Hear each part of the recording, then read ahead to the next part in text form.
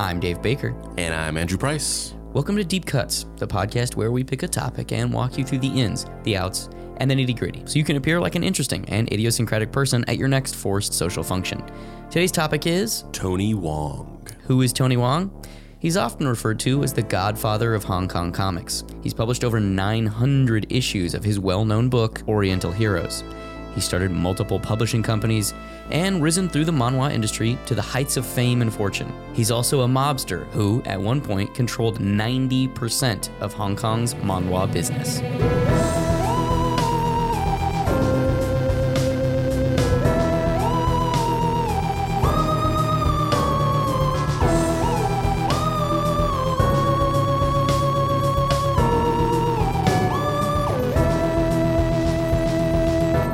Act 1. Build your own legacy by any means necessary. Born Wong Jan Lung in Hong Kong in 1950, Wong Yuk Long, aka Tony Wong for his English language work, was a boy who grew up loving comics and manhwa, the Chinese term for comics. Like many children, he made comics as a kid, but just more than your mom put on your fridge kind of comics. He made comics. He made his debut in Epoch Comic Weekly at the ripe old age of 13. All throughout his teens, he was published by publications such as the Chinese Student Weekly Reunion and Young Park. At age 17... Youth Park? Youth Park. It was Youth Park. I can read. I believe you. I thank you. At age 17, he started his first publishing company, Jade Man, because he wanted more control over the creation of his publication and his work. In 1969, at the age of 19, Wong found his breakout book called Little Rascals. The direct translation of this book is actually like Little Degenerates, but for some reason over here we just call it Little Rascals. I don't know. Was it just easier to do shit back then? Or is he just a million times smarter than I was when I was 19? No, man. His parents were rich. I guarantee you. His parents were rich and they just paid people to do things for him. Yeah. I guarantee you. Like, he didn't do any of this. We're spoiling it now. But, like, there's no way that he did all the stuff that is credited to him over the course of this episode. Because you just don't do when you're 13. Like, you look at those drawings and they're just... Obviously, the manhwa system, much like manga, has a lot of assistants that work with the artists. But specifically with him, like, there's just no way. When it's, the legend of Tony Wong is that he, at age 17, started a publishing company. Nah, dude. His dad was... And I've tried to figure this out, but there's not a whole lot of English language stuff about his past. Probably because he's just not well known over here. But like his dad was, a real estate magnate or mob connected or some sort of businessman-y tycoon guy who was like, sure, son, I'll buy you a comic book publishing company.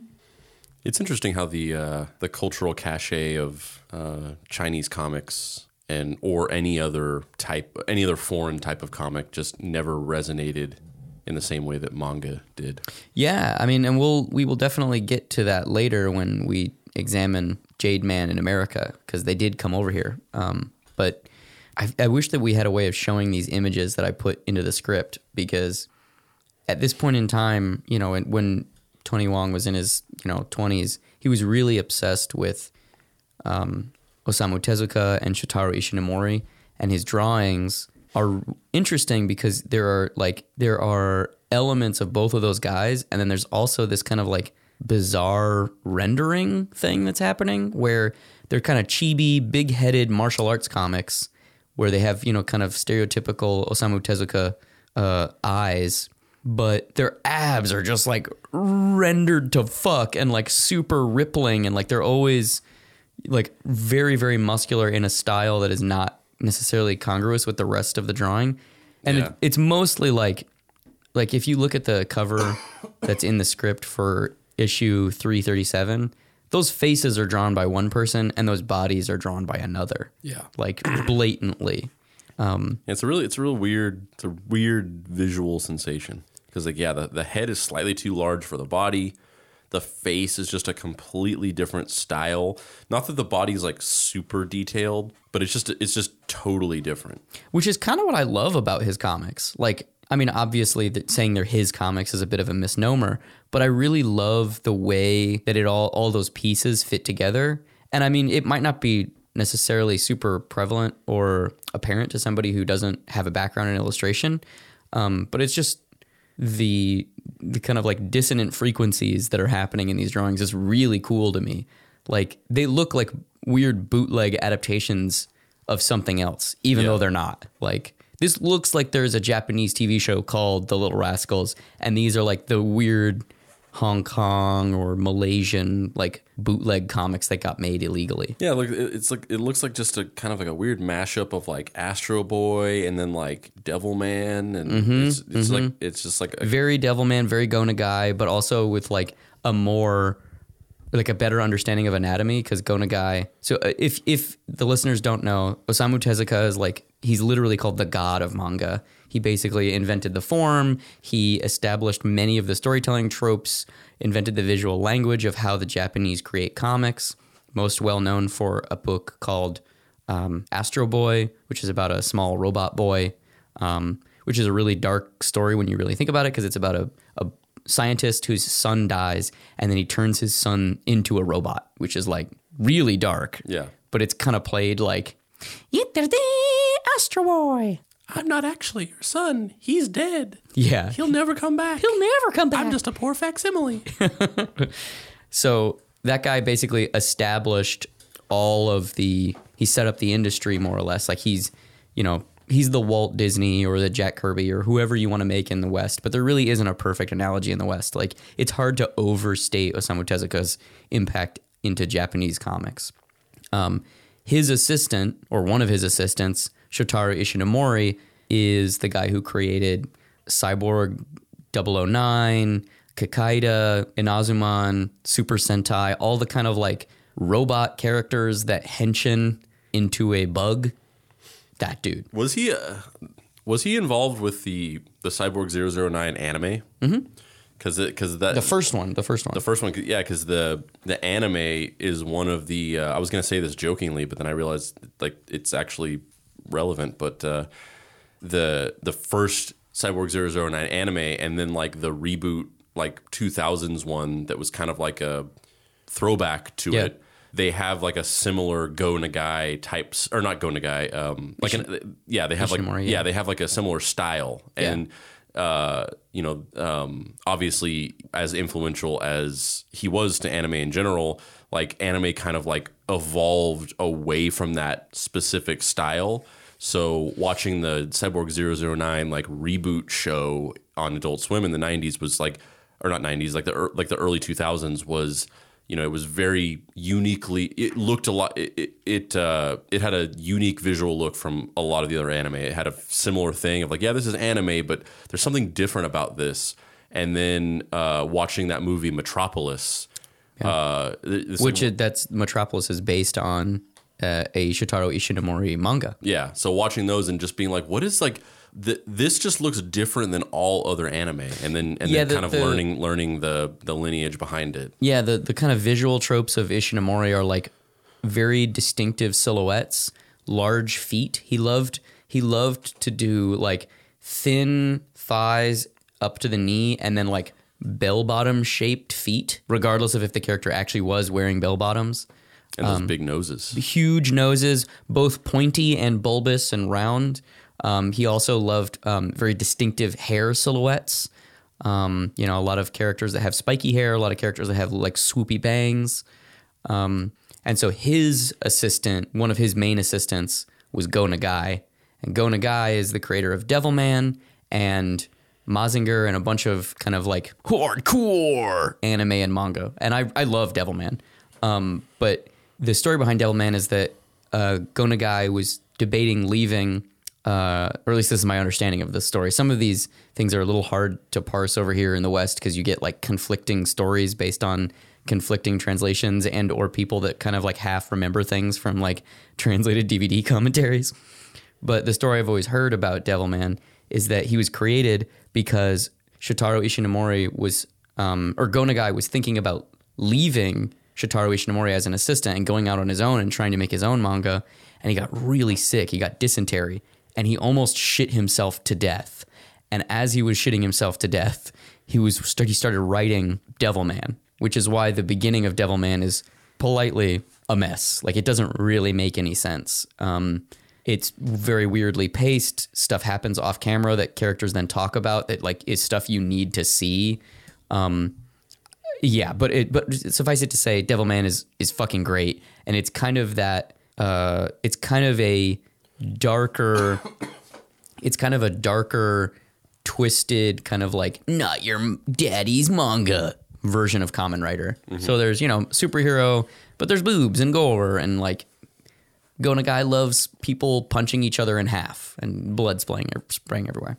So all of those visual tropes from Japan are on display in Tony Wong's comics. Specifically the early stuff, though, of Shotaro Ishinomori and Tezuka.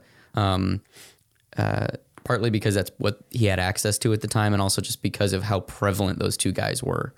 Tony Wong's Little Rascals is a series that follows two brothers, Tiger Wong and Dragon Wong, two long-lost half-brothers who reunite to take up the reins over their dead father's martial arts dojo.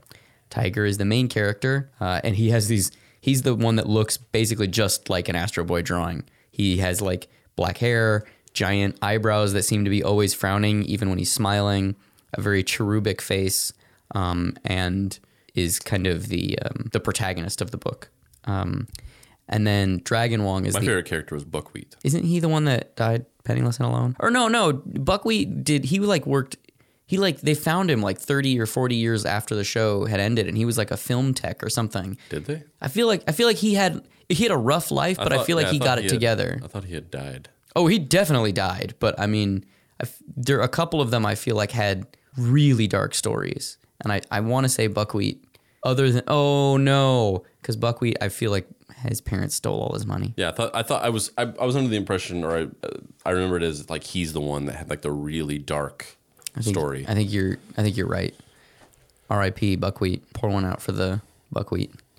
So the other half brother, Dragon Wong, has blonde hair and is basically the same goddamn character, but he has a scar on his face, which is an easy way of being like, I can only draw one character.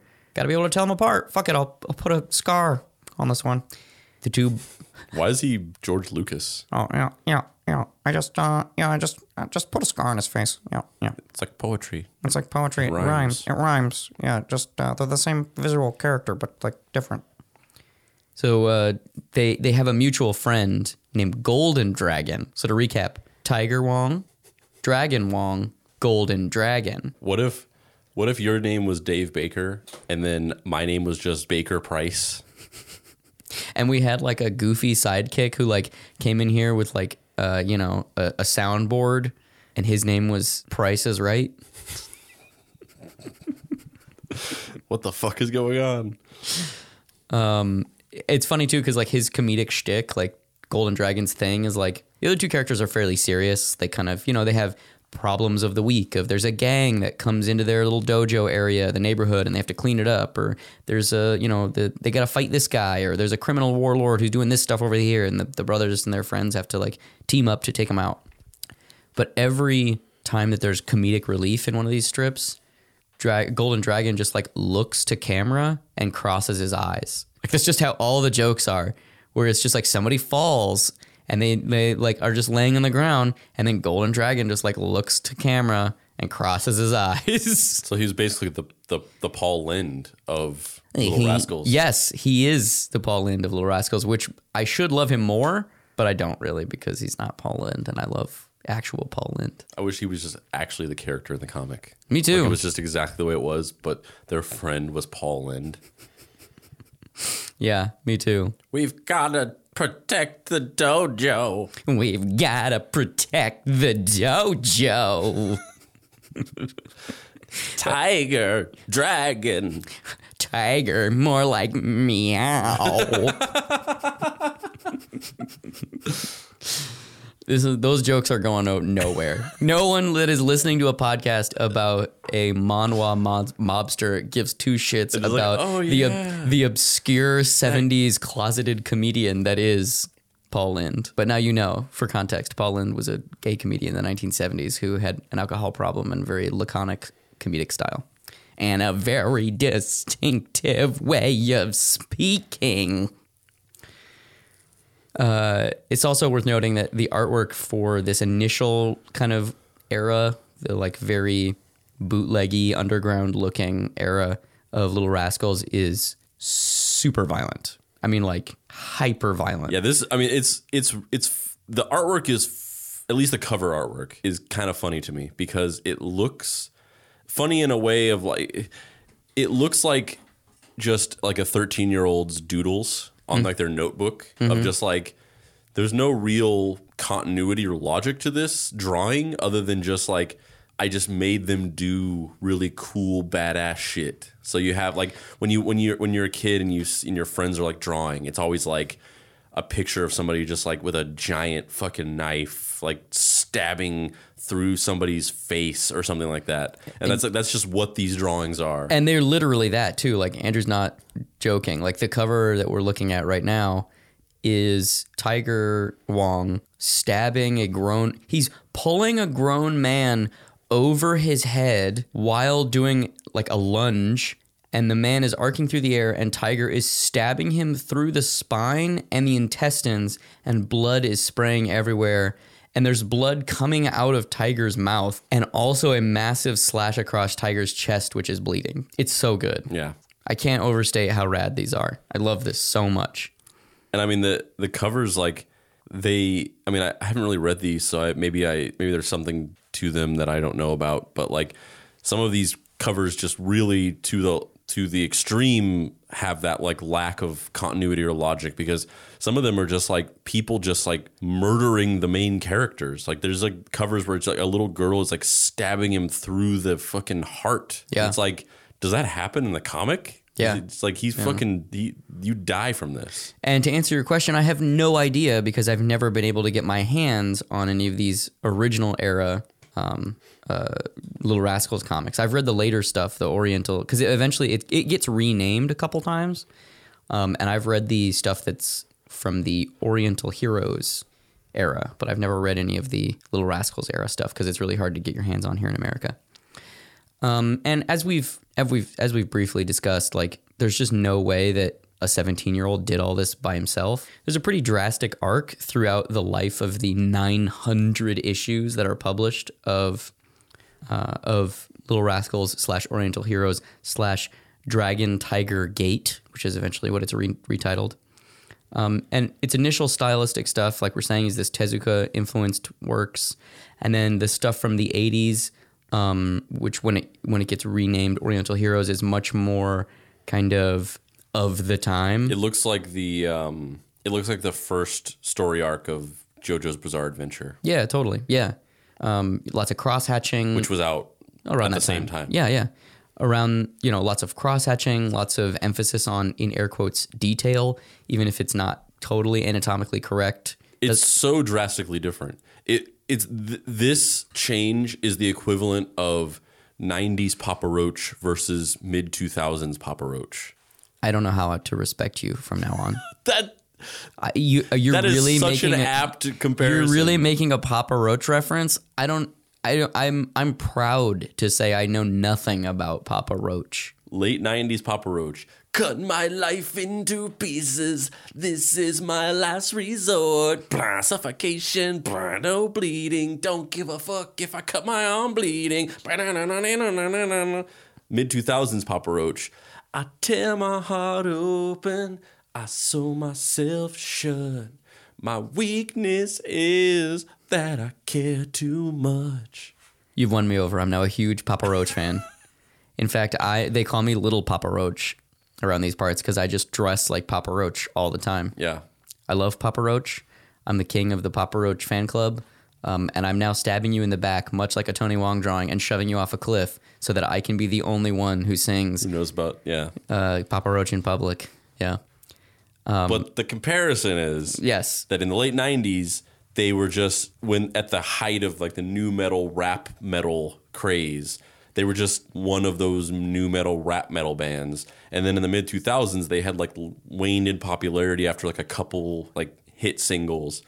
and everybody forgot about them. And then whenever emo got big, suddenly they were emo, and it was just like a different band. Yeah. And they were popular for several more years. And that kind of describes the arc of Tony Wong, because it's like it starts out as mimicking Tezuka Ishinomori, mostly Tezuka though, and then it starts mimicking like 80s manga illustrators, and then in the ensuing next 20 years, up until the year 2000, that's when the, like, in air quotes, Hong Kong style of comics really takes off. You had like the Taiwanese illustrator Chen Yuen. You had the Chinese national treasure, the cartoonist Ma Wingxing. He's kind of like the Chinese equivalent to a Jim Lee. He's like the biggest manhwa artist.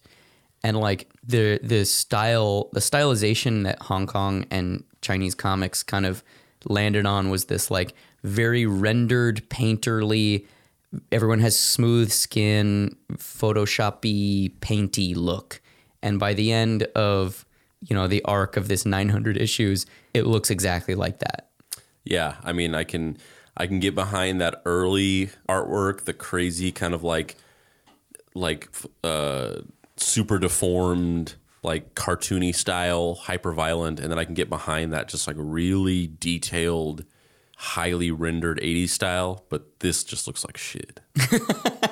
It's funny because it's just kind of a parody of, I mean, it's always been imitating the stuff that's been happening at the time, but it just becomes so like such an absence of authenticity and such an absence of any genuine spark. Like, there's just no way that Tony Wong has anything to do with any of these illustrations, which is so funny because I don't want to spoil it. We'll get there. We'll get there. Over the course of the multi-decade-long run Wong has had with these characters, they've evolved a lot. However, they always stay close to their martial arts roots. The Little Rascals have rebooted numerous times, retitling itself Oriental Heroes and Dragon Tiger Gate. Tony Wong's work all centers around one subject: violence. No, not the choreography of dance of a hyperkinetic ballet of fists and feet, more like violence. He's really into stabbing with knives, and he just loves stabbing. And the amount of... Which, once again, just reminds me of, like, stuff you draw when you're 13 years old. Mm-hmm. On a previous episode, I talked about those Bob comics that I drew. They were just, like, the sole purpose of them was to just make this one kid laugh on a bus on the way home from school. And it was, like, no logic to this, no story. Honestly, in retrospect, just kind of, like, embarrassing that I even made those, because I would like to think that I was doing more creative things, and I just think back and I'm like, no, I drew these like weird comics where it was just a guy getting fucking murdered in like horrendous ways. There was no story to it. It was just solely they were basically just set pieces of like, how can I make this person laugh with like the most over the top graphic death possible? And that's just what this reminds me of as well. Yeah, I mean, it really does feel like just pure id.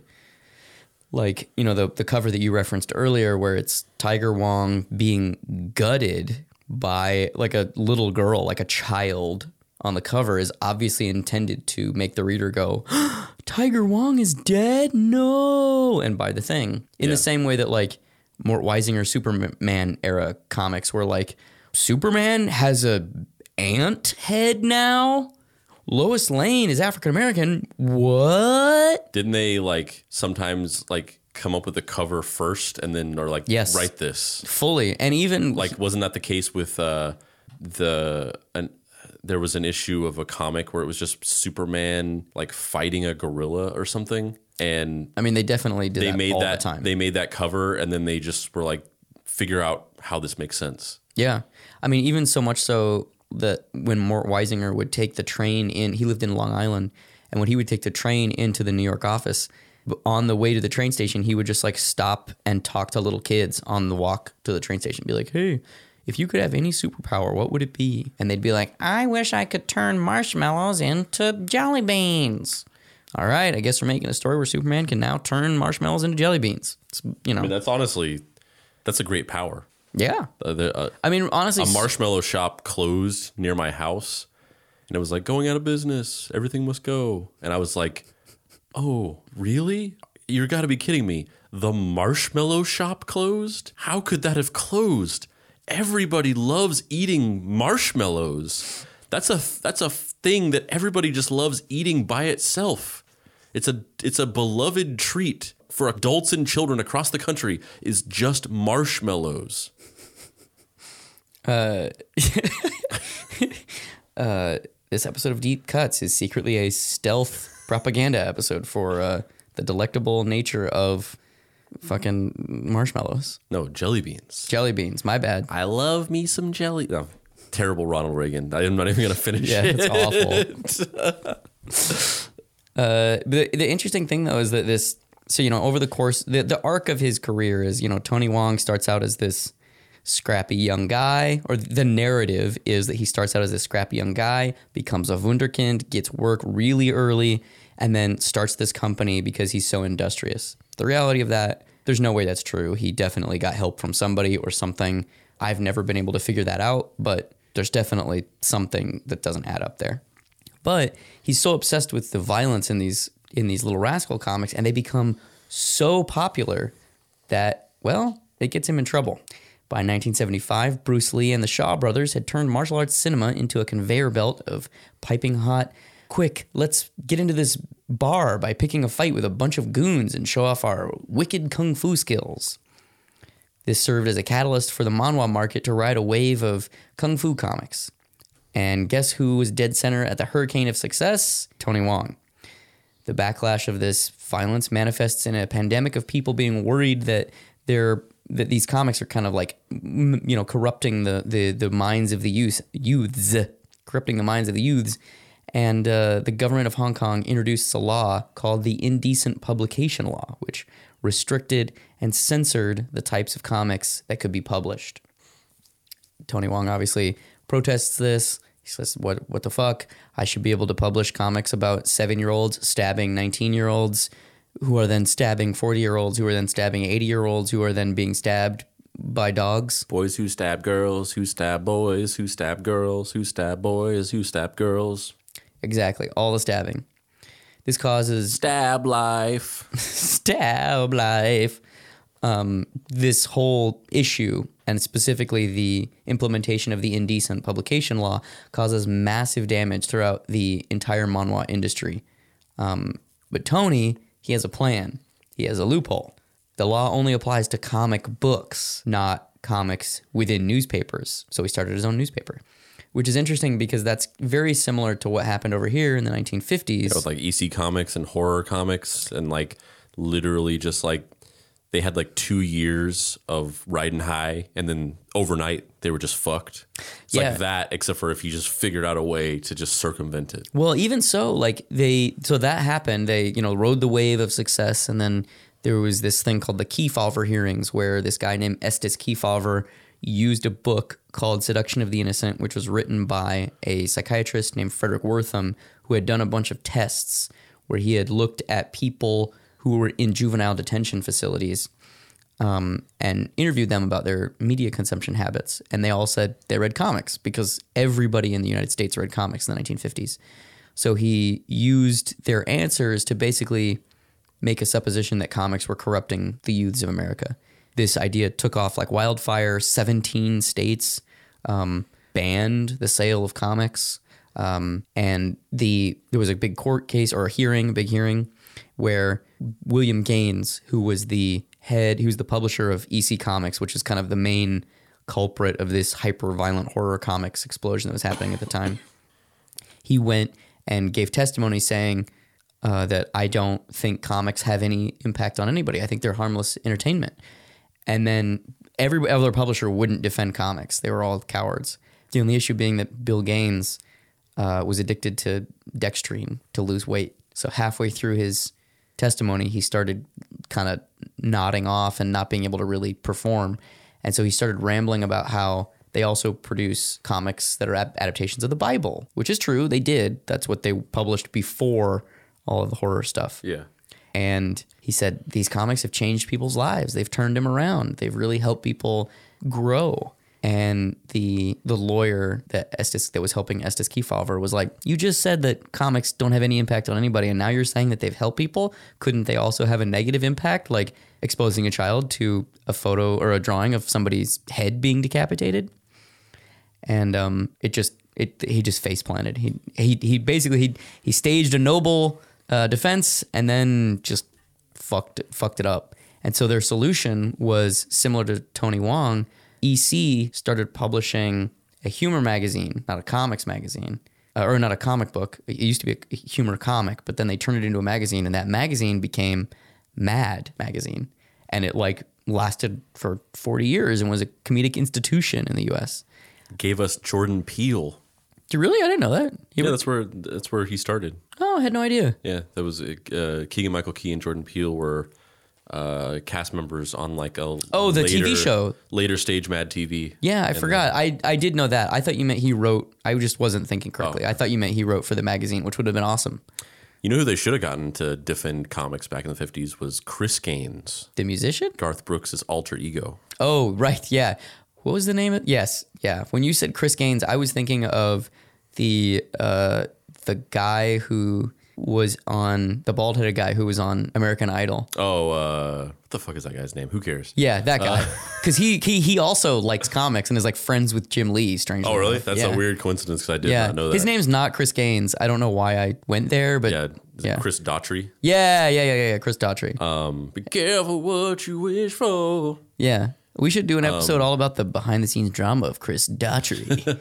I don't know. I'm sure there's nothing. He seems like a nice guy. In the 90s, Garth Brooks, at the height of his fame, put out a weird concept album where it was a rock album, and he created this alter ego named Chris Gaines. And he wore a wig. He was like this weird, like wispy wig, and he kind of had like eyeshadow on, and he was kind of like emo a little bit, even though emo didn't exist. I love it. Just imagine him going up on stage. Or up on the stand. He's like brushing his bangs out of the corners of his eyes while he's like, yeah, I just think comics are like really good for kids. Yeah. I don't know why I'm doing that voice. That's just what I picture Chris Gaines sounding like. Yeah. So basically, he circumvents this law that's basically genetically engineered to take him out. He's like, fuck you guys, I'm gonna make a newspaper. And so he starts publishing all kinds of manhwa in this newspaper. And it is extremely popular. It then buys him a little breathing room, and then slowly over time, he's able to kind of like whittle away at that law. And then he starts publishing more manga or more manhwa and more manhwa and more manhwa and more manhwa. And he just like basically the entire Hong Kong market kind of turns into Jade Man, his publishing company. He just runs it basically. And then in 1980, he takes the company fucking public. Like, that's how successful they are. They're just like, all right, guys, we're going to have an IPO and we're going to all be billionaires. And also, mind you, that most of the books he's publishing during this time period have his name on them. Not all of them, but most of them have his name on them.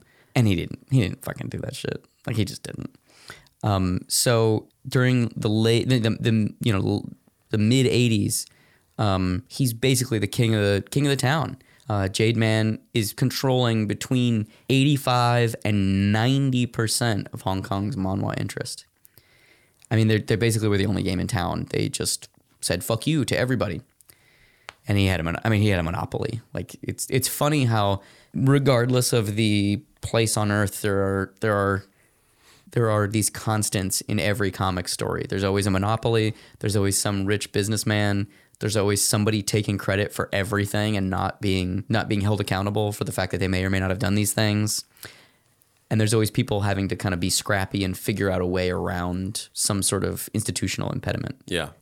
It rings true in every aspect of business, because it funny enough just reminds me of like stuff that's happening now, where here in Los Angeles, some new laws have been passed when it comes to like freelancers and what's considered a freelancer and an independent contractor. And the laws are like supposed to be protecting people, but in reality, they're more kind of designed to like get like gig economy jobs like out of the city. Like, it's like the real reason is because they just want to get rid of Uber and Lyft and Postmates and all these things. They just politicians that just want to get rid of them.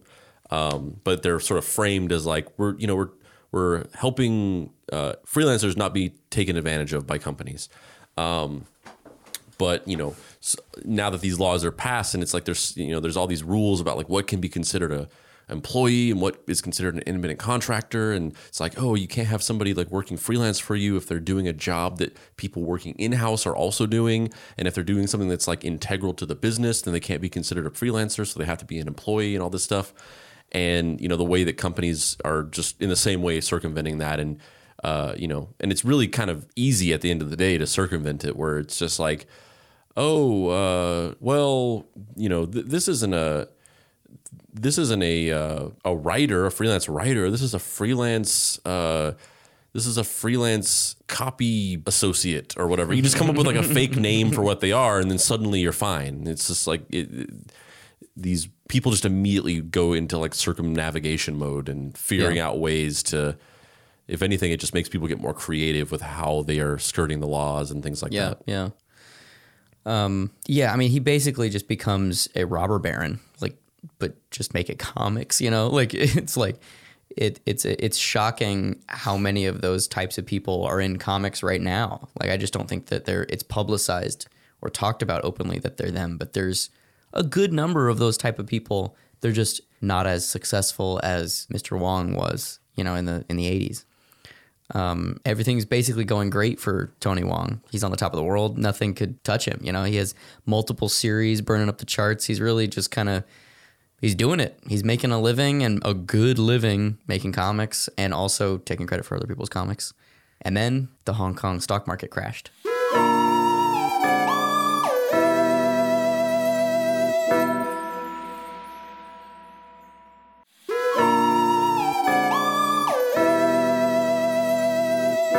Act 2, expand or die. The manhwa comics industry went from a $700 million a year industry to a $100 million industry. Subsequently, Jade Man... That's some bad hat, Harry. Yeah. Subsequently, Jade Man Comics somehow managed to hold out and not go bankrupt. Maybe because they were the entire goddamn industry. So Tony narrowly avoids being put out of business, but now that he's back on his feet, what does he do? Does he rest on his laurels? No. He starts on that world domination shit, my friend. In 1988, Tony Wong started an American wing of his company, Jade Man Comics, which launched with 4 titles. Did you ever see these books when you were a kid? I mean, I don't know. If I did, I have no memory of it. Because these books, like the covers of these books just look so much like all of the weird 90s like martial arts comics that I saw tons of, but that was kind of the point, is that they all kind of look like this. Yeah, I worked in 2 different comic book stores, and these books were the books that there was a very specific type of guy, and he would always bring in just long boxes filled with Jade Man comics. He's the type of guy that goes to the grocery store with a buck knife on his hip. Yeah, these comics, and it just reminds you of just how fucking wild the 90s was, because we grew up in the 90s. I think there's a phenomenon that, like, when you're a kid, like when we were kids, like the 80s was like this distant historical thing that like happened a million years ago. And as we get older, it still feels like, oh yeah, like the 90s was like not that long ago. It feels contemporary to us. Mm-hmm. But in reality, it was a shitload of time ago. Yeah. And 30 years. We don't think about it because it feels contemporary to us, but it was so different. Yeah. And this is one of those examples. I was thinking about this the other day, not about these specifically. And I don't know if these comics had this, but those comics, those kind of like the action and like martial arts comics that were like put out by these like little tiny publishers that weren't Marvel or DC or Image or whatever, that you read them. Like, I actually have some of them. I have some RoboCop comics from the 90s that was put out by one of these types of publishers. But usually it was like more generic shit. And they're just like, they're not good. The art is very shitty. The storytelling is just non-existent. They're just pure violence. And every 3 pages, there is like an ad for just some like gratuitously sexy comic about some girl with huge boobs, just like scantily clad, just like fucking draped over it. And it's just like, Jesus, like this was for kids whenever we were younger. Just like every 3 pages, just like a fucking just full on naked chick, just like hanging over the page. The 4 books that Jade Man came to America with were The Blood Sword, which was the one that was drawn by Ma Wing-shing. And it looks... And I love that cover. So the cover shows the protagonist, who I don't remember his name now. I have a bunch of these issues, but I'm not going to lie. A lot of the Jade Man comics kind of blur together. But it's a young man with like light shining on his face and a big eye patch and windswept hair. And it is fucking dope looking. Yeah. So the Blood Sword, Jade Man, which is somewhat confusing to me as a kid. Whenever I was working at one of the comic book stores I was working at, like people would every once in a blue moon come in asking for Jade Man comics, and I never knew whether they were talking about the company Jade Man or the comic Jade Man. It's kind of like whenever I don't know if it was like this in Arizona. In New Mexico, we referred to soda as Coke. All soda. Yeah, so also like in the Midwest they call it pop, and it's called soda or whatever. But in New Mexico it's just Coke. So there's like a weird internal logic to it, where when you say Coke, you just mean soda. And then if you want Coke, then you say Coca-Cola. That means that specific weird. one. But Coke is just a generic term that means any soda. So if like, we need some Coke or whatever. And it's like, what kind of Coke? Oh, Dr. Pepper or whatever. So when I first moved to California, I have a distinctive memory of going, ordering or getting a refill at a counter at a fast food place. It was ordering. And I was like, can I get a Coke? And then they just gave me Coke. And I was just like, they didn't even ask me what kind I wanted. And then I had to like slowly learn. You're like, oh. And it's weird because it's objectively weird. Like that was called, but I didn't think anything of it until I moved to a different place. But in retrospect, it's like that's confusing. That it's just called that we just called it Coke. Interesting. The third book that they published was a book called Force of Buddha's Palm, which is more kind of like historical, action adventure stories about Buddha's life. And then finally, our dude, Tony Wong, showing up with his long-running characters, Tiger and Dragon Wong, in the newly renamed Oriental Heroes. I don't know if this is a coincidence or just a purposeful thing, considering the way that these comics just at every point in history just were aping like trends and things like that. Mm-hmm. But in that second cover, that looks exactly like Corey Feldman. Exactly. Dude, it's Asian Corey Feldman. Yeah, it really does. Holy shit. Wow, weird. I wonder if they were looking at a photo of Corey Feldman while drawing that. That's so weird. I think, of these two... You ever want to see Corey Feldman just posing next to a majestic tiger? Look up Oriental Heroes issue 19. Of the 4 books, the ones that I was always into am into are the Blood Sword because of Ma Wing-shing's artwork, and Oriental Heroes just because it's so fucking weird. It's so weird because it still kind of has the tone of the like comedic stuff from, this guy's getting stabbed and then, Golden Dragon looks at the camera and crosses his eyes. Just like, this is so bizarre. I mean, it's insane, the dichotomy between those original things and what this is. And it really is a case of like the Emperor wears no clothes, where there's I just don't believe that. I mean, I do believe people do think it's the same type of people that think that Stan Lee is an artist. They just don't know that he's not the person who draws Spider-Man. Like I remember once when I was in art school, I was talking with somebody, I don't remember who, and I was saying that I really liked Todd McFarlane. I like the way he draws Spider-Man. And the person I was talking to was like, "Oh, you mean Stan Lee? He draws Spider-Man." It's like, no, I mean, 1, no, he doesn't. 2, there are a lot of people that draw Spider-Man. Yeah, it's not one. They're like, no, Stan Lee draws Spider-Man. And they were like, they knew for a fact that Stan Lee drew Spider-Man, which I understand that impulse just because of the amount of propaganda surrounding Stan and the myth of him creating these characters. I get it. I get why people would be like staunchly like, no, you're a conspiracy theorist. Like he draws those comics. Yeah. It's so weird to me when people just have like absolute conviction about something that's just wildly wrong, and they just like double, triple, quadruple down on it. And it's like, I don't know whether you just at some point realize you're wrong, but you're just doubling down on it, or if you're just so sure that this is right that you just like, from your perspective, I am just such an idiot for thinking it's wrong. Mm-hmm. I remember one time I got this argument with this guy who insisted that that Rod Serling didn't write. It's almost kind of the opposite of this in a weird way, but he insisted that Rod Serling didn't write any episode of Twilight Zone, and that he just used ghostwriters and took credit for their work. So he was like accusing Rod Serling of the thing that like Tony Wong, Edward Stratemeyer, Stan Lee, like the things that they actually did. Like he was absolutely sure that Rod Serling had just a network of ghostwriters and didn't write a single episode of the Twilight Zone. And I was just like, where are you getting this? And I even like looked it up and like did research to see if there was some fringe conspiracy theory. And as far as I know, this was just something that was in his head, and he insisted that it was true. And I was like literally, where are you getting this from? Show me anything that even insinuates that this is the case.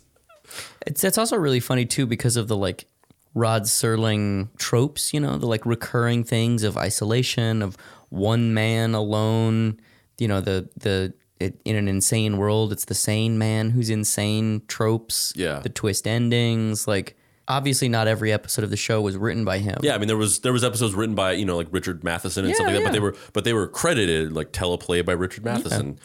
But he wrote I think he wrote like he wrote a lot of them. He wrote like half or like over half, like 3/4 of the episodes basically. Yeah. Now I just want to do my Rod Serling impression for the rest of this episode. You're a traveler on a strange journey into a world that's adjacent to the Twilight Zone. Your Rod Serling is a less drunk Casey Kasem. I'm Casey Kasem. Today we're talking about Tony Wong. Your impression of Rod Serling is just like, now make him a little bit more drunk, Casey Kasem. Well, the Rod Serling is really stiff upper lip, and he's like, "Hey, I'm Rod Serling. Today, we're going into a world of sights and sounds. We're going into a world of people taking credit for other motherfuckers' work." Now have 2 old fashions. Ooh, I'm Casey Kasem. I'm Casey Kasem, and today we're talking about Tony Wong on the outskirts of the Twilight Zone. None of this is making it into the finished episode, but I love it. I mean, you say that, but that whole extended thing where I was doing a Bane impression and you were doing a Kermit impression is in the episode, whatever episode that was. Good. Yeah, I mean, that's fucking Corey Feldman. It is Corey. It's Corey Feldman. It's Corey Feldman, and the thing that's also really cool about these is that while they are very derivative of the stuff that was happening in Asia at the time, over here they don't look super out of place, but they look really cool. Like they don't look like the stuff that was happening in 1988 over here, And I wish that they had been more of a success. And honestly, they might have been if the stories were a little bit A, more comprehensible, and B, the sequential pages were better. Like, they don't really use grids because all the pages are made so fucking quickly and with like 100 people each working on a little tiny piece of it. Yeah, there's some layouts in a video of Tony Wong, which we'll talk more about later, which I have another thought about them. But the layouts that he's working on are just like, I mean, I'm obviously all for unconventional storytelling or whatever, but like, it's just like it's 5 or 6 pages, just so overly stylistic that it's like, what is even going on in these? This is not a story. This is just like these really just elaborately like placed poses and like just things overlapping things. And just like, there's no, like, what is even happening in this? I can't tell what's happening in this other than like, this person is just like floating in a weird void doing poses. Which is kind of awesome, really. Like, that you just described every Image comic from 1992. Yeah. I mean, that is definitely a particular style of comics from the 90s. Case in point, those RoboCop comics I told you about, where like they were like, one of my friends just like found them in a bin and just thought I would want them, and I got them. I was like, oh, awesome! Like these RoboCop comics from the 90s, and then you try to read them, and you're just like, this is boring. Like it's just like mindless, over the top action with no like coherence to it at all. Yeah. And so you just read it and you're just like, just read that. The interesting thing too about these Jade Man comics that were brought over here is that they were like almost completely different in style. Like the way they were printed was different. They had like this weird waxy covers. The interiors were newsprint, and they were 64 pages long. So, you know, normal comics over here at that time were like 24 pages. So you're getting 3 times the amount of comics for the same price, but they also just don't feel good to hold. Like they like dirt sticks to them, and like they were the kind of comics where you would accidentally like leave them in your car, and then you'd try to pick them up and they'd be stuck together, and they would make like a sound when you would pull them apart. Like they're not. You never want that. No, they're not good. They're really not good. The colors in these books are also really cool because so they're black and white line art with, you know, kind of spot primary colors, and then every X number of panels there'll be a fully painted rendered panel, almost kind of like for emphasis, you know, like on Ren and Stimpy or something when they would like zoom in on something and it'd be this crazy oil painting.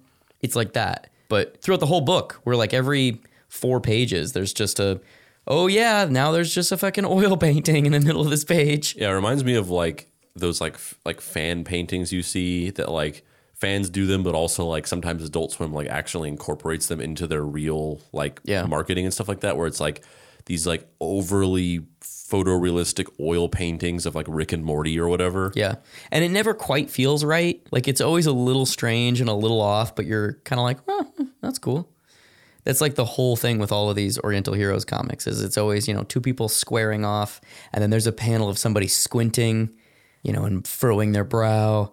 And that one's the one that's like, you know, super rendered with like, you know, pencil highlights and, you know, oils and, you know, whatever however they're making the very rendered colors. Another thing that's kind of interesting about these specific era issues is that all of the writing, in air quotes, because it's all the writing is on all 4 of these books is credited to Tony Wong, but all the English language localizations are done by Mike Baron, the guy who wrote Nexus and a bunch of Punisher, and Len Wein, the co-creator of Wolverine and the editor of Watchmen and creator of Swamp Thing, and you know, one of the legendary American comics creators. And whenever I saw that in those issues, I was always curious, like, how much did they get paid for that? Yeah, do you think that was just like the equivalent of like picking up some side work just to make some extra cash? Yeah, definitely. Because Len Wein also did localizations for like a bunch of manga in the 80s, like the black and white imports, you know, that happened at like Eclipse and shit like that. Like he did the localizations for Cobra. Have you read that book, Space Adventure Cobra? It's basically like Han Solo in outer space doing stuff. Maybe he was just trying to raise his charisma and communication. I think it's just there's a specific type of comics writer who will kind of just do anything. You know, it's kind of just like they make a living off of their craft. And a lot of times, especially during the 70s and 80s, there wasn't anything to do except work for hire weird jobs. Sure, Batman is a probably better paying work for hire weird job. But, you know, in 1975, that was the goal. So if you're doing some weird manga localization that will help you get to next month when your Batman pitch might be approved, fuck it, I guess I'll take it. No, I think he definitely was trying to level up his charisma and communication so that he could finally ask Yukiko out. Copy that.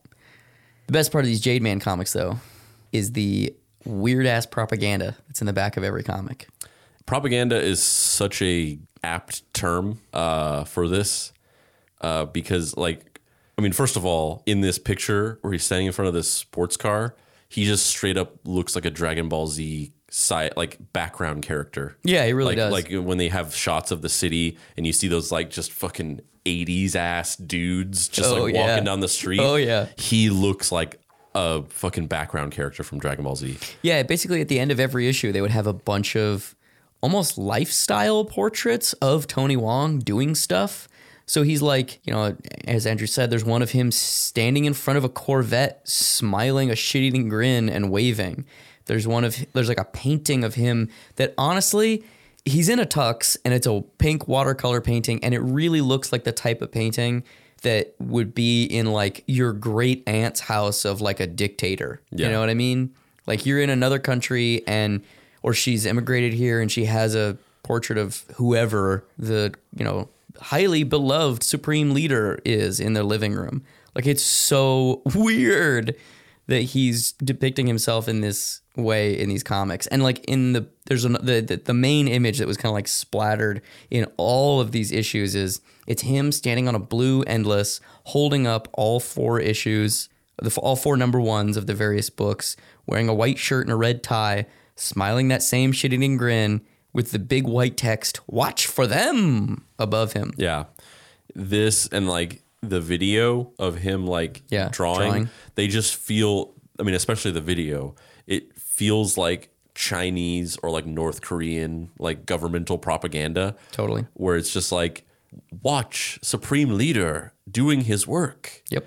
And like, it just feels so staged. Yeah. And it does this thing, which I think I've talked about this on a previous episode, where I see this frequently with a lot of like these types of artists where like, it'll show them being like, oh, here he is in his studio drawing. And then it shows them. And I always want to just see like the drawing happening. And like, but it's just like, they're just sitting there like just drawing, like filling in like an eyebrow over and over again. And they just sit there doing that. And then you never see them like actually drawing. And you're just like, does this person even know how to draw? Like, is this person just pretending like they can draw and they're just hiding the fact that they don't actually draw their own shit? Yeah. And like, that's what that video definitely feels like that. He's got these like, sort of like, as I mentioned before, these just sort of like elaborately composited layouts that are kind of incomprehensible and they don't look like they're telling any kind of story, but they are just super detailed. And he's just sitting there just drawing over an eyebrow over and over again and just making it look like he's like putting the finishing touches on it. But it just looks like he's faking it and like he doesn't actually know how to draw. Yeah. And it's interesting too how much of his playbook is kind of cribbed directly from Stan Lee. Like he seems like somebody who really, and I don't obviously I can't read the manhwa version, so I don't know if they go as hard about the great genius of Supreme Leader, Mobster in Chief, Tony Wong in the actual original comics. But over here, the localization ones are, I mean, they're full on trying to be Stan's soapbox era Stan Lee, where cultivating this brand, this cult of personality, trying to make you fall in love with Tony Wong, but in a really lame, like Xerox. Watch for them. Yeah, watch for them. Like it's so lame. Like there's an image of him sitting at a desk drawing, wearing the same shirt and tie from the previous one where he's holding up the issues, and he's like, he looks like a fucking like IBM like middle management dude. Like he doesn't look like an artist. That's not cool. Like you look over his shoulder and there's like some shelves with like what look like textbooks. Who draws like in a fucking button-up shirt and tie? So lame. It's so lame. Like, and you know that he's not even drawing with like an art pencil. He's drawing with a number 2 yellow pencil. Like that's it. I know you're not drawing that drawing, Tony Wong. You're a fucking charlatan and a hack. Like, this is so silly.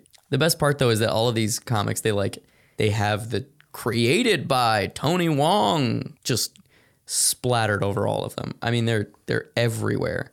The interesting thing though is as they go on, I feel like they start kind of realizing that it doesn't translate as well to the American marketplace, that maybe we don't buy that. And so at a certain point, the books get slightly different in their crediting system. They start crediting the English writer, despite the fact that like on the cover, despite the fact that they just were the localization person. So like the Bloodsword number 1 is a fucking dope ass drawing of this dude with a rad fedora of like golden mullet with his fiery bird superimposed over him. And it says written and illustrated by Ma Wing-shing, script by Mike Barron, which is like not really true. Yeah, I mean, it's the equivalent of the spaghetti Western thing of just like give everybody fake American names so that Italian people will think it's an American Western and Americans will think it's an American Western. Yeah. But goddamn, that cover is so dope. Like, look at that fucking painting. God, it's great. So cool.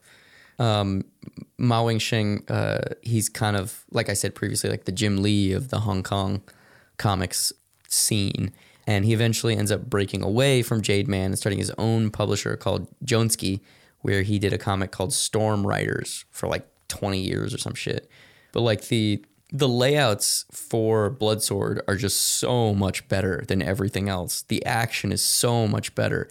The use of panel breaking and when to use those kind of like highly painted panels is just so much better.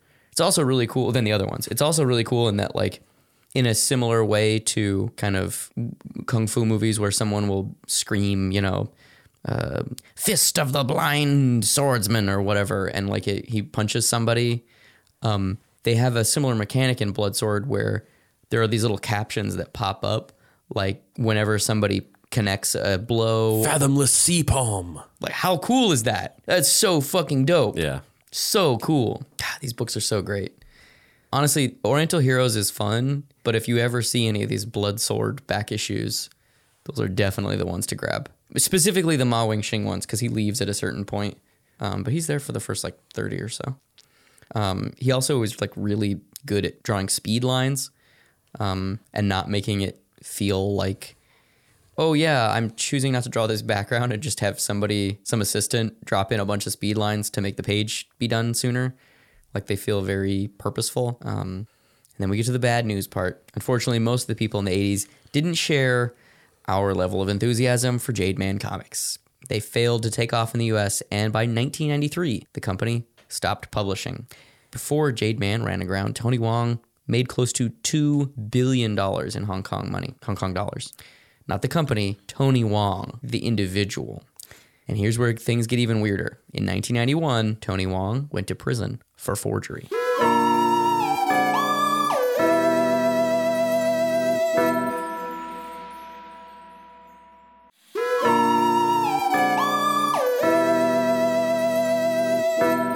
Act 3, the greatest tragedy in American life. Yeah, the business magnate who once controlled over 90% of the manhwa industry in Hong Kong was sent to prison for 4 years for forgery. And this is something that is infinitely frustrating to me. I really wish I could tell. I just want to know what the intricate details of this are. Like, Tony Wong is such a fascinating person to me. And I want to know actually why he went to prison. Like, why was he forging money? Well, I mean, yeah, so we don't know the full details because there's nothing really that's been translated into English as a resource, which I guess just means that this story just has never been notable or I mean, Tony Wong himself in isn't English-speaking country. Isn't a huge name in American comics. Yeah, but the one thing I will say, which is the thing that just occurred to me before even getting to the part about the fact that he went to jail, if Jade Man Comics never really took off in the U.S., never really found its momentum, and kind of ended in a sort of a financial flop, and yet Tony Wong walked away personally pocketing $2 billion, then something was going on. No shit, right? Yeah, I mean, that's why I say there's just so many things about his story that don't add up. There's no way he's not affiliated with some sort of criminal enterprise. Yeah, I mean, it just reminds me of just that cliche thing, like in The Producers, of just like a business that solely exists as a way to funnel money through and into the pockets of the people, and then they sort of cut and run, and they don't care if the business fails because they were just using it as a way to get money. Yeah, it's fascinating too because it doesn't really seem to have impacted his life like in any way. Like he goes to prison for forgery, and then whatever those intimate details are there, I don't know. I want to know. So if you know, you should send us a email. I would very much. If you have any information about the intimate details of Tony Wong's forgery crimes, you can email us at andrew@deepcutspod.com or dave@deepcutspod.com. This is true. Freshly minted email addresses. Yes. He's such a fascinating person to me. And he basically, he gets sentenced to 4 years in prison for this crime of forgery. that we'd have no idea why the fuck he's forging money for. And he gets out of prison in 1993 after only serving 2 years of his sentence. Must be nice to be a fucking billionaire. So what was the next step? Did he, take a little time off? Take a little siesta, a little nap? No, he made a new comic called Tiger in the Cage, which is so badass. Like, I know he didn't draw it. He probably didn't even write it. But I just love the fact that Tony Wong is like, I know I just got out of prison. Fuck it. Let's make a prison comic about my time in prison. I love how on the nose it is. Like, like everything about his comics is just so on the nose. So on the nose. And also the fact that Tiger Wong is like one of the stand-ins for him. And to my understanding, I've never actually read Tiger in the Cage, but I don't believe that it is a Little Rascal comic. But there are so many like weird recurring things with him where he's obsessed with the name Wong. Like, it's his actual first name, but it's the last name of all of the characters, but it's also repeated through all these other things. He's also obsessed with tiger and dragons. It's so weird. I mean, it's not weird. It's just, I love seeing somebody have these like iterative compulsions where they just think that the thing that worked last time will work again this time. Mm-hmm. Oh, I had a character before named Tiger Wong and it was successful. What if we did a new book and we just called it Wong Tiger Man, which is a joke. I don't think he actually had that, but I wouldn't be surprised if there was a fucking Tony Wong book called Wong Tigerman. It's a hit. It's a hit right now. So he makes this book, Tiger in the Cage. He doesn't have his publishing company anymore because Jade Man went under. So what does he do? Does he get somebody else to publish it? I'm sure he's very well connected in the Hong Kong manhwa scene. Fuck that noise! He's a fucking billionaire. So he started his own company again, this time naming it Jade Dynasty. And he started publishing comics. And surprise, surprise, it's wildly successful again. He relaunches Little Rascals, this time under the name Dragon Tiger Gate. They made a movie starring Donnie Yen. And also, he's just continually self-published it. Or not self-published, he has a company, but you know what I mean. It's basically him self-publishing it. And so there's been over 900 issues of Dragon Tiger Gate. There's also a bunch of amazing promo photos where he threw a party for the publication of the 900th issue, and he wore like a businessman style like short sleeve button up that has camouflage pattern on it. Yeah. It's such a fucking... I mean, he's like wearing a camouflage suit in like another video. Yeah. There's a YouTube video of him like cutting a cake and being like, we did it. We published 900 issues of Little Rascals. And he's wearing a fucking camouflage suit jacket. Like, I fucking love you, Tony Wong. He's also like, look at that photo. How old do you think that guy is? I mean, he was born in 1950. We know that. So... I mean, right now he's 70 years old. That photo, that photo does not look like someone who's 68 or however the fuck old he is. Definitely not. That guy's living well, man. Yeah. He's steady diet of baby marrow or something. He looks like mid 40s. Yeah. Late 40s. Yeah, it's amazing. God, fucking Tony Wong. Tony Wong's legacy would be more than 10 times the amount of fame and fortune that most comics creators get in their lifetime. He's a mover and he's a shaker. So what is he doing these days? Well, he's putting together a theme park. A theme park! Back in 2015, it was announced that an $800 million theme park with 3 areas, one that would have all attractions and exhibits based on comic book characters from China and Hong Kong, one that would be commemorations of Chinese movies, and one that would be like an amusement park area with like rides and like roller coasters that would all be comics themed, would be built. And in the press release that I read for it, he's like asked by the reporter, like, oh, what are you going to do to get people in here? And how's the progress going? And what are some of the like, things that we can look forward to about the park? And every time he's just like, can't tell you that. It'll help my competitors copy me. Can't tell you. Which is just so like, yeah, that's such bullshit. I got nothing. Yeah. Although I do love the idea of this. I talked about this in the Ultraman episode, but I feel like similar to the way that in cartoons, pizza and burgers always look like they taste way better than the reality of what pizza and burgers taste like. I feel like there's often parodies in cartoons of Disneyland. And the parodies of the cartoons are always like a hyper stylized version of it, where it's always like a theme park like dedicated to one specific character.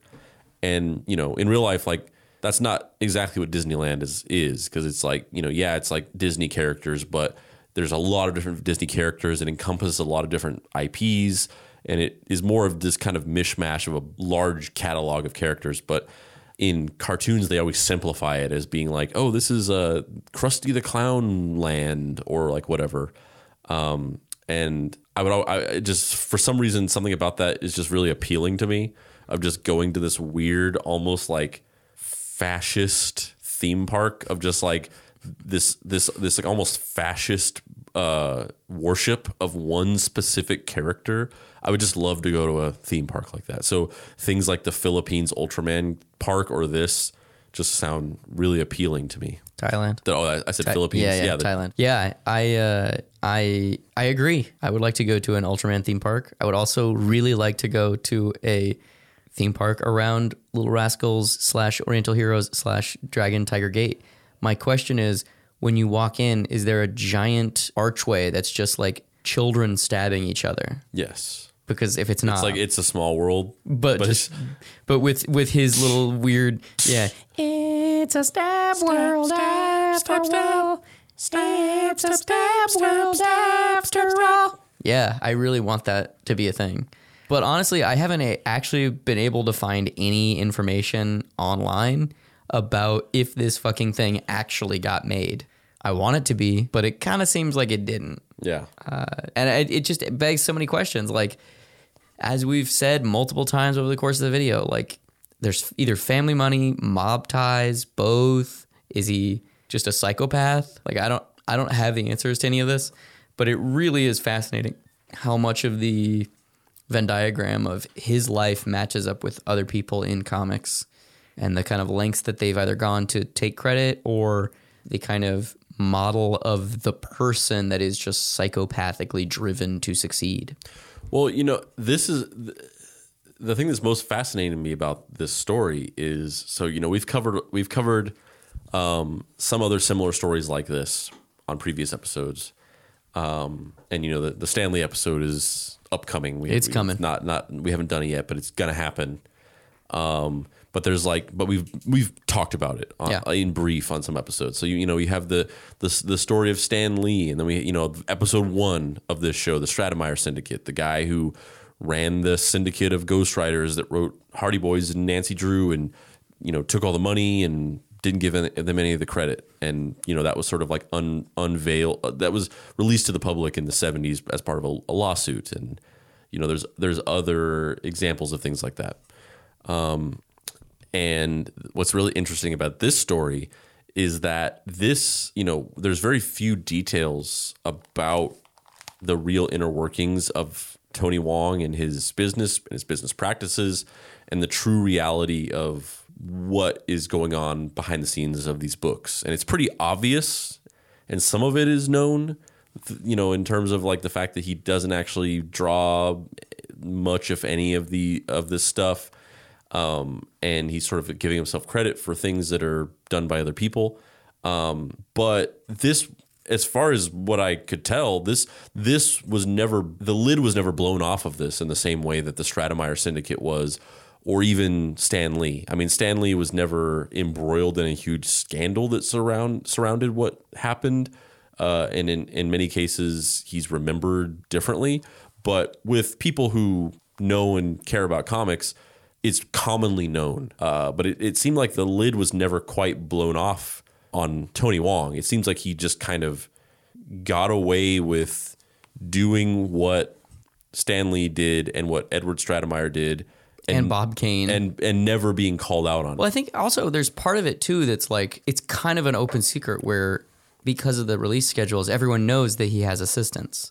So with that kind of wiggle room, or at least that's just from a purely outside perspective. Like, there's no way that people actually think that he did these things, but they think, well, he was there directing it, guiding it, you know, working with them. Kind of in the same way that, like, nobody actually thinks that Steve Jobs created the iPhone by himself, but they think that he created the iPhone because he was the person there doing it. You know Yeah. what I mean? He was, what's the quote that he says in all the movies of like, some people play instruments, I play the orchestra. You know, like, I think that's culturally what they think of Tony Wong as. Wait, you mean a conductor? There's a name for that. Yeah, exactly. But it's interesting that Tony Wong hasn't abandoned the idea of being an artist. Like Stan, towards the end of his life, literally would just put his name on things as he created it and then written by this person and drawn by that person. He didn't create anything if he didn't write and or draw it. Like, you can't copyright an idea. You can only copyright an execution of an idea. Yeah. And so if you didn't participate in the execution, therefore you had nothing to do with its creation. And towards the end of his life, Stan had this series of audio dramas that he created, an animated television show that he created, a series of horribly financially unsuccessful comics that Boom Studio publishes that he created. But he has next to nothing to do with them. He just hears the pitch and goes, that sounds like something that'd be good for my legacy. Put my name on it. What's his weakness? They've all got to have a weakness. So I think that it's fascinating. He got 4 dicks, It's fascinating which that you'd think would be a benefit, but it's a weakness. he's got 4 times the amount of desire of a normal human. Think about the logistics of it. Just highly impractical. It's interesting, though, because he doesn't abandon the idea of being an artist. Like, his identity is that I'm Tony Wong, the artist, and I'm very successful. Not I'm Tony Wong, the businessman. Like, because at a certain point, he could have just, that's kind of what Walt Disney did. It's not like Walt Disney, the idea of him was an animator. It was like, oh, he's the guy who like runs the studio and is responsible for the theme parks and, this, that, and the other. Like, he pivoted at a certain point and was like, I'm not really an artist. I do these things. I think some people are very envious of being creatives, and they will go out of their way to posture as being creatives. Yeah. And you see that a lot in like screenwriting. I don't even remember, like several months ago, I had sent you that link for like some random Facebook ad that I got that was like some guy who like had created a website to pitch this screenplay that he had written that was about some action hero character named like Hard Steel Strong or whatever. Some like Jack Reacher ripoff bullshit. And his whole like about me part of his like little sales website was just like, oh, I'm a surgeon or a dentist or something like that, and I just decided I wanted to get into writing, and so I feel like that's like a thing that happens a lot. There are so many doctors and like lawyers and like architects and accountants who like in their like 40s like just decide like that they want to become a screenwriter, and they have enough disposable income that they can just basically stop working and then just like dedicate their lives to like just wanting to like become a screenwriter. And then they write this thing and it's just so dumb and so hacky, and they just don't understand like what it even means to like write a movie or do anything creative. They just want the idea of it. They want to feel like they are a creative person because they're in their 40s and they've just decided that they're just unhappy with they're unhappy with the identity that they've chosen for themselves as a person who does root canals or a person who fucking gives people vasectomies or somebody who like represents small claims lawsuits or whatever.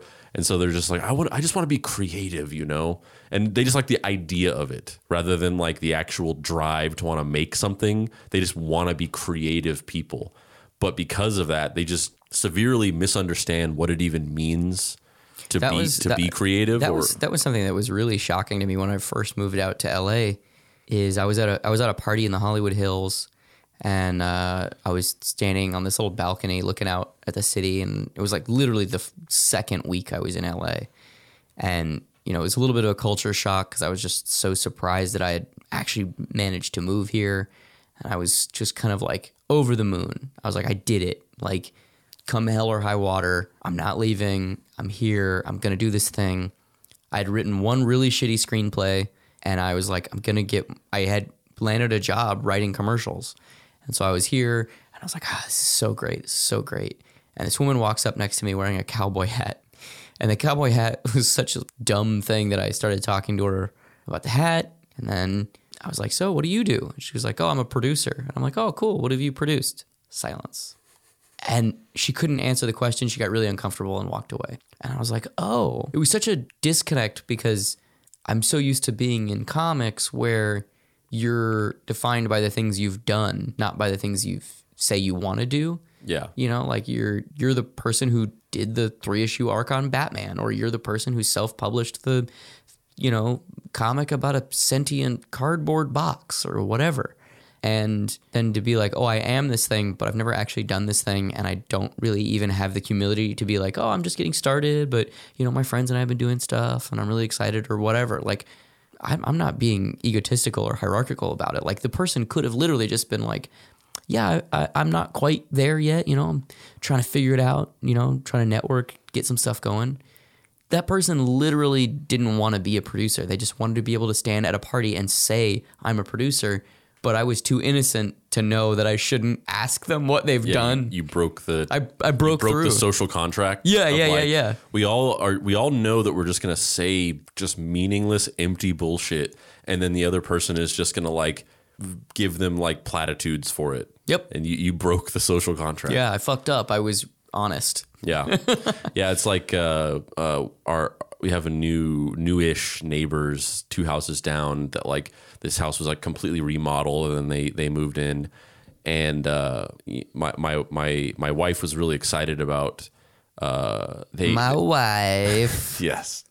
They were having a housewarming party, and my wife was excited to go to it because she just wanted to she's at home with the kids a lot, so she's excited about meeting people and being able to meet people that she can interact with more, because from what I am told by her and also reading on the line, and even when you're at home with kids a lot, it can become a very isolating experience, even though you're with 2 people but they're all day. Tiny people, they're not full people yet. So she was excited about it, and then she was also simultaneously excited about it because the guy, the husband, he was a screenwriter, and she was like, oh, you could meet him and maybe you guys can talk, and maybe he could give you maybe it would be a good opportunity for, or whatever. She just thought you guys would be friends. Yeah. And you're replacing me. Yeah. So this is Deep Cuts with Jake Joe's Nobles. And me, it's I wanted to support that and match the excitement and not be negative about it. But in my mind, I'm just I don't want to fucking meet anybody or talk to anybody. It sounds terrible. But we went over there, and I'm just okay, cool. So we meet these people, and they're perfectly nice, and we're talking to them. But I very quickly, and obviously my wife just could not, just didn't know this. She doesn't know the nuances of these things. But I'm talking to him, and I slowly realize that basically he's not a screenwriter. He is a lawyer. His wife and him are both lawyers, and he, as I just kind of described, he got that itch to be creative. Itch of I'm dissatisfied with the thing that I'm doing in my life. I want to become a screenwriter. Good for him. And so, he basically dropped everything, stopped practicing, and moved to LA to pursue screenwriting. And he's once again, perfectly nice, not saying that he was bad or I disliked him or anything like that, but he definitely came off as that guy who's in his law firm, all of his law buddies were you're funny, you're creative. And he's that of he thinks that he's funny and has hot takes on things, but they're the Midwest version of the you should be a stand-up comedian, you're always so funny at parties. Yeah, exactly. And I just slowly realized that perfectly nice once again, but essentially just an unemployed rich guy. I mean, that describes Tony Wong pretty well. Except he's a very employed rich guy. Yeah. He's a borderline juiced-in mobster employed rich guy. This has been Deep Cuts. I'm Dave Baker. Oh, that was it? That was all? Oh, I don't know. Do you have more stuff to say? No. That was, I think that was, no. This has been Deep Cuts. I'm Dave Baker. And I'm Andrew Price. Please sub the show, and you can find me online at www.heydavebaker.com. You can find me with a little girl just fucking running me through with a giant machete and living afterwards for 900 more issues. And also at dapricewrites.com.